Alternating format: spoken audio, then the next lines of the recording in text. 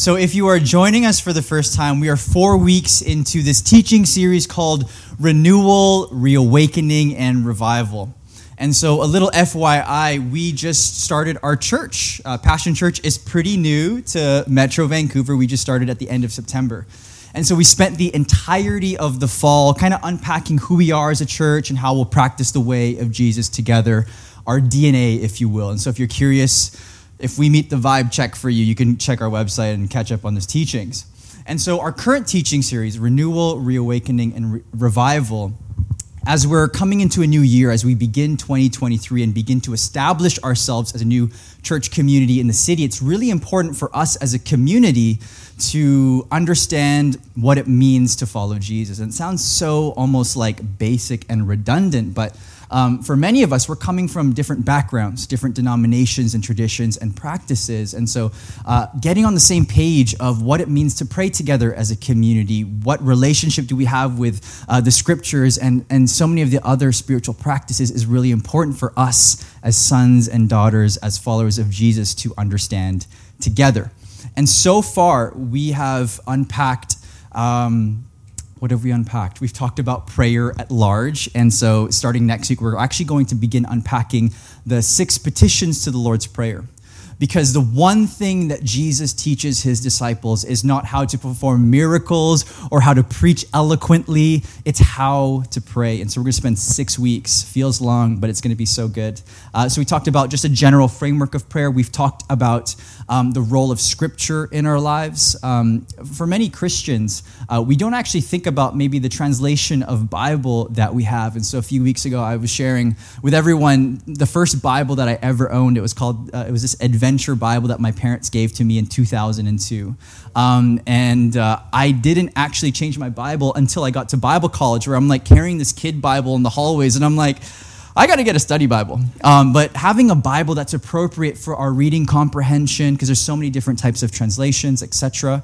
And today we are going to unpack one of the, I guess, crowd favorite spiritual practice, fasting. So you came on a great Sunday to learn about a practice that you probably don't want to hear about because it's going to lead us to some conviction.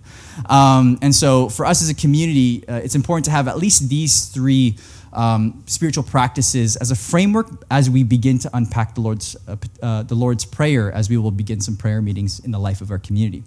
But before we continue, it's probably helpful if I define these 3 R words. And so the word renewal would be defined as this: an instance of resuming an activity or state after an interruption. Reawakening is defined to awaken someone or something. Revival is defined as an improvement in the condition or strength of something. And we've purposely titled this teaching series the way it is because these 3 words kind of capture the process of what it means to follow Jesus every single day. It's no surprise that living in a first world context and all of the luxuries that we have in life, it's easy to just be interrupted by a lot of things. We have work demands, we've got family commitments, we have a plethora of all kinds of things, busy. And so as followers of Jesus, we need a constant renewal of our mind, a resuming after an interruption. And so for us as a community, as we unpack how to pray specifically, because again, that's the one thing that Jesus teaches his disciples. If we can learn how to pray together and renew our minds in Christ, it should lead to a reawakening of how we live our lives as sons and daughters. And as we faithfully follow Jesus in our own context, but also as a whole, that is what leads to revival in the lives around us and in our city. Because often in church circles, we love the word revival. It's a great word. If I were to get a tattoo, I'd probably put revival somewhere on my body. I'm not going to, though. But we pray for revival, but revival happens when we are faithful to what Jesus is calling us to. So Jesus wants to partner with us. So as we create space in these next 6 weeks to pray and allow the Lord to renew our minds, reawaken practices of the way of Jesus, it should lead to revival to those around us. And so as I mentioned today, we are going to unpack the spiritual practice of fasting. And I'm talking food fasting, not fasting Netflix or Disney Plus or HBO Max or whatever 10 streaming services you might have. So allow me to begin with sharing an illustration that I absolutely can't relate to myself. It's running. I go to the gym. I don't even do cardio there, I'll be honest. I do want to run. I need to pray about that a bit more, though. But anyone that has maybe done a marathon before, I'm pretty sure so no one will correct me as I share some information about running. So a marathon is 26.2 miles, or in kilometers, it'd be 42.2. And for serious runners, as I have read and studied, once you reach mile 20 is when where it really begins to be quite dreadful. Because once you kind of reach mile 20, supposedly for those following 6.2 miles, your body is pretty much depleted by the carbohydrates in your body. And so like carbs is our energy derived from the glucose, from the sugar in our bodies. I did 1 year of nursing and then I dropped out. So anyways, when we reach mile 20, our body is depleted by the carbohydrates. And the only thing left to burn at that point is fat, which doesn't nearly deliver the same amount of energy as carbohydrates do. And so what do serious runners do to compensate for this challenge? Carbo load. So for any Office fans in this room, you're probably thinking of a specific episode where Michael Scott, kind of the main character for many seasons, eats this fettuccine Alfredo in hopes that it will sustain him in this run, which was the Michael Scott's, Dunder Mifflin, Scranton Meredith Palmer's Memorial Celebrity Rabies Awareness Fun Run Pro-Am Race for the Cure. I really like The Office.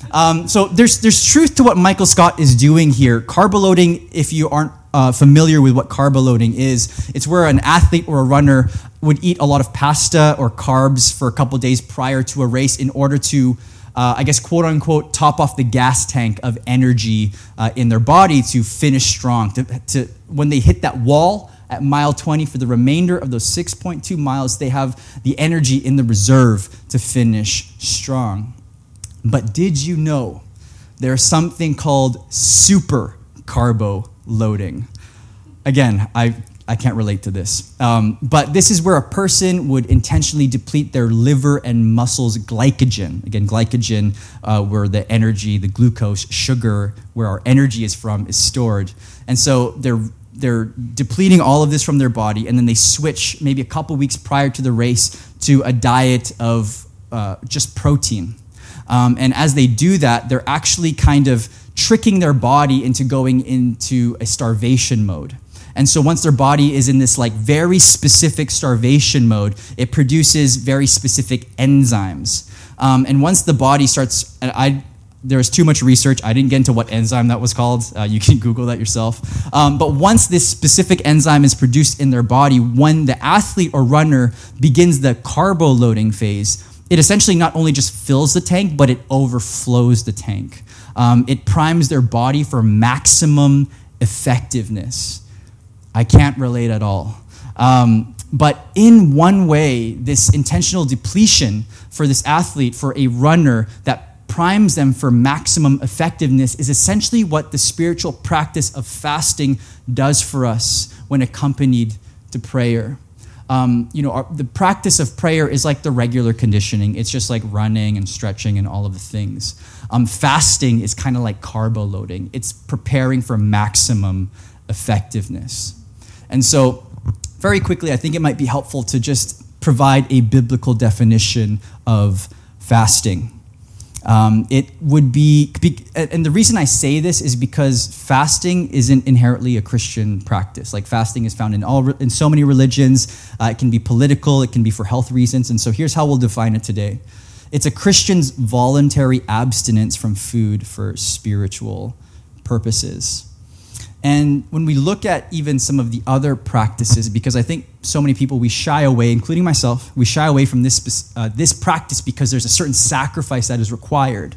But when we look at some of these other spiritual practices, they also demand certain sacrifices. Again, whether it's fasting from maybe people or crowds, that practice is solitude. Maybe it's getting away from the busyness and hectic activities of life. That's called silence, right? There's different spiritual practices, but what they all have in common is really a sacrifice in our in our lives to give to God. And to reiterate, specifically with this practice of fasting, again, I feel very challenged in my own life to really begin and engage in this practice. But this is a practice that Jesus himself, the Son of God, modeled and exemplified, which means there is something to it, and therefore we must do it. And so I don't know if anyone's feeling convicted. I've been feeling convicted all week doing all the prep for this. But as I've found in my preparations, just incredible revelation of what really happens when we accompany our prayer times with fasting. And so Jesus, he teaches on fasting numerous times, but in his famous Sermon on the Mount, he says this in Matthew 6:16-18. He says this, "When you fast, do not look somber as the hypocrites do, for they disfigure their faces to show others they are fasting. Truly, I tell you, they have received their reward in full. But when you fast, put oil on your head and wash your face, so that it will not be obvious to others that you are fasting, but only to your Father who is unseen. And your Father who sees what is done in secret will reward you." I don't know if you caught it, but Jesus doesn't say if you fast, but when you fast. The spiritual practice of fasting isn't a question of if, but when. Fasting is equally as important as reading the Bible and praying and being in relationship. But in our Western context, we've kind of like put it behind in some corner where we don't really actually engage with this practice. And as we heard, as Lynette has read our teaching text this morning, the Holy Spirit actually leads Jesus into the wilderness to be tempted by Satan. But how does Jesus prepare for this trial? He prays and fasts. And so it was the Spirit of God that willed for Jesus to go into the wilderness to be tempted. But it was also God's Spirit that willed for Jesus to triumph over the testing and the tempting through prayer and fasting. Again, if the enemy was able to succeed in tempting Jesus, the whole church, what we do, our salvation would be lost. And so, not even in a low-key way, but in a high-key way, Jesus' perseverance in fasting served an undeniable role in our salvation in Christ. Fasting is a big deal. And maybe for the followers of Jesus in this room, maybe you've read through this narrative, Jesus being in the wilderness and being tempted. But have you ever noticed the parallel between Jesus in the wilderness and the Israelites in the wilderness, when kind of through Exodus, Leviticus, and Deuteronomy? The scriptures that Jesus recites against the devil as he's being tempted are all from the book of Deuteronomy, which is when the Israelites were in the wilderness. Jesus' first response, "Man does not live by bread alone." It's found from Deuteronomy 8, verse 3. The next one, "You shall not put the Lord your God to the test." That's from Deuteronomy 6:16. And his last rebuttal, "It is the Lord God you shall fear." And that's from Deuteronomy 6:13. There are so many similarities. Jesus' time in the wilderness and the Israelites' time in the wilderness. In the same way that Jesus spends 40 days in the desert, the Israelites spent 40 years wandering in the wilderness. As Israel is tested, Jesus is tested. As Israel hungers, Jesus hungered. Is this just a coincidence? I don't think so. And so as Jesus triumphs over Satan, as we see in the end of that narrative as he's being tempted, we, as his sons and daughters, as followers of Jesus, we too triumph and we enter into the promised land as the Israelites. But for us, we enter into the promised land that is an eternal life with Jesus. Our relationship with Jesus has given us the access to the same power that has raised Christ from the grave. And I'm sure there are so many of us in this room that probably, whether consciously or unconsciously, find ourselves in a similar season in the wilderness. And I'm sure there are so many of us that are needing some type of breakthrough in our lives. it was after, for the Israelites and for Jesus, it was after this intense and difficult season that actually leads them to breakthrough. For the Israelites, it was a place to call home, as the land of Canaan, which was the promised land. For Jesus, it was the beginning of his ministry. For 3 years, healing, teaching, and obviously leads to our salvation. But they were first positioned in a very difficult, challenging, and strenuous season. And I'm sure many of us are in that season today. We have to be reminded as followers of Jesus that God often uses our pain to position us and to prepare us for a coming breakthrough. And so what is breakthrough? We kind of hear that sometimes, like, I'm needing a breakthrough. I'm praying for a breakthrough in this person's life. What's a breakthrough? Well, here's one way we can understand it. Google would define it as a sudden, dramatic, and important discovery or development. And so for us, maybe it's a breakthrough in your job. Maybe, you've been waiting for a promotion. Maybe there's some type of conflict in your work. Maybe it's a breakthrough in the relationships around you. Maybe it's in your marriage. Maybe it's in your singleness. Maybe it's discerning, who's the future spouse. Maybe it's a breakthrough in your finances. Whatever the breakthrough might be, we're all probably figuring out the season and trying to wait for some type of breakthrough. And maybe we just feel like things have stalled. Maybe for some of us, it might be a breakthrough in our relationship with God. The most important thing to understand about breakthroughs is that they only happen when we first seek them. We're not going to experience a breakthrough if we're just chilling on the side, passive. We're only going to experience breakthrough if we first seek it. Psalm 77 verse 2 says this, "In days filled with trouble, I search for you. And at night, I tirelessly lift my hands in prayer, refusing comfort." I think for so many of us as followers of Jesus, we know what breakthrough is. We know breakthrough comes from the Lord, but we don't necessarily live that out in practice. I think in most scenarios in our life, whether it be a minor or major crisis, the first thing that we do, which is very natural to us as human beings, we begin to worry. And then we stay in our worry, and we set up camp in our worry, and then we build a house in our worry, and we stay there.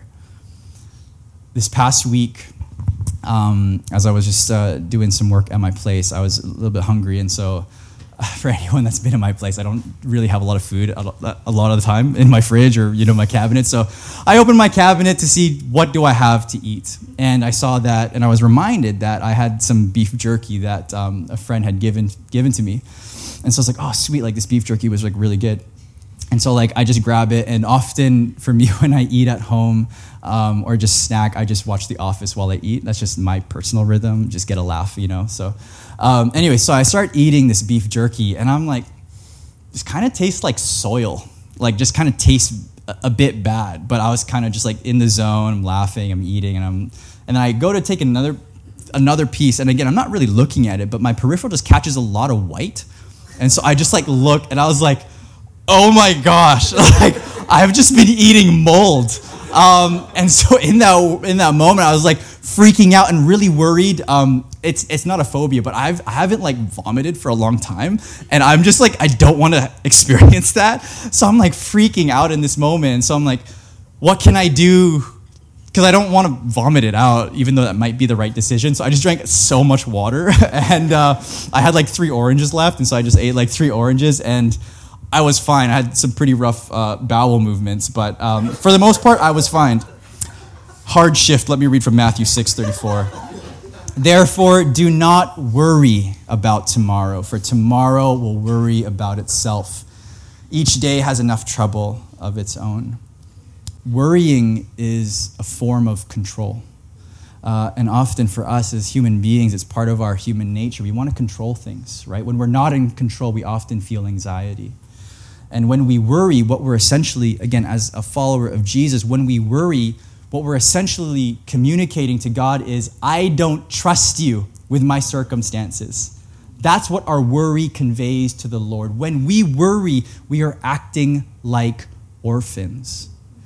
There's a reason why within Scripture, the imagery and the vocabulary of sons and daughters is so present, because we have a loving Father. Our Father in heaven, But when we worry, we're acting like we're orphans. We're acting like our Father is not good, our Father is not sovereign, and our Father is not seated on the throne of our lives. If we prayed and fasted as much as we worried in life, I don't think we'd have much to worry about. Mic drop. I feel that. Prayer and fasting is the intentional positioning of our lives to prepare for God to move in our lives. If we want to see breakthrough, we must first seek breakthrough. And seek requires action, prayer, and fasting. And again, to just use that running analogy I used earlier, the prayer is just like the regular conditioning. A regular prayer life, a regular practice of prayer is going for runs, it's just eating healthy, it's stretching occasionally. But accompanying our prayer with fasting is the intentional depletion of the carbs and that carbo loading. Again, it's intense, it's hard, very unpleasant. But what it is doing is positioning us for a breakthrough, for God to move. And like I mentioned, for us as a church, this teaching series right now is really serving as a consecration to God because we're a new church. We're figuring things out. There's, a lot of us have just gotten to know each other maybe in the last 6 months, some last 6 years. But regardless, we're still getting on the same page. We're still seeking alignment in our practice of the way of Jesus. And so the most important thing for us as Christians, as a new church, is to know how to pray and to be able to pray with and for one another. And so the reason why we've unpacked the practices of fasting, of scripture, and even just a general framework of prayer is for us as a community to engage in these practices together. And so beginning next week, we're going to start midweek prayer meetings, one in Guildford and one in East Vancouver. Fun fact about our church, everybody lives everywhere. And so we're figuring that out logistically. And so for those that want to participate in fasting, we'll send an email if you're on our mail list, and we'll have some more information on the website. There's just a lot that I can't unpack today. It has to make sense for you health-wise. If you've never really ever done fasting, maybe you need to start small. Maybe it's skipping one meal. Maybe it's 2. Or maybe it's 12 hours, which is what kind of what we're setting as, like, if you want to do a 12-hour fast, that's essentially 3 meals. And the purpose of this, again, we're going into this depletion. And when we feel the hunger pains is to, again, really what Owen, wherever you are, I see you. I see that hand. I lost my thought. I shouldn't have made a joke. When we pray, we are giving our worries to God, okay? When we pray, we are giving our worries to God. And when we accompany our prayers with fasting, we are positioning ourselves to dramatically prepare for God to move. And so we're hoping as a community that we're going to see breakthrough happen, whether it's a breakthrough from addiction, breakthrough in people's living situations, just where they are in life. We're hoping to experience breakthrough together. Again, the practice of fasting isn't a question of if, but when. And so to close, I just want to read in my preparation, I found this quote from this theologian that I thought was really helpful. It comes from a man named Dr. Don Whitney, a professor from Southern Baptist Theological Seminary in the States. And he says this: like all the spiritual disciplines, fasting hoists the sails of the soul in hopes of experiencing the gracious wind of God's Spirit. But fasting also adds a unique dimension to your spiritual life and helps you grow in Christ-likeness in ways that are unavailable through any other means. If this were not so, there would have been no need for Jesus to model and teach fasting. And so the question for all of us, including myself, is this: what area in our life do we need to see breakthrough? Let's pray.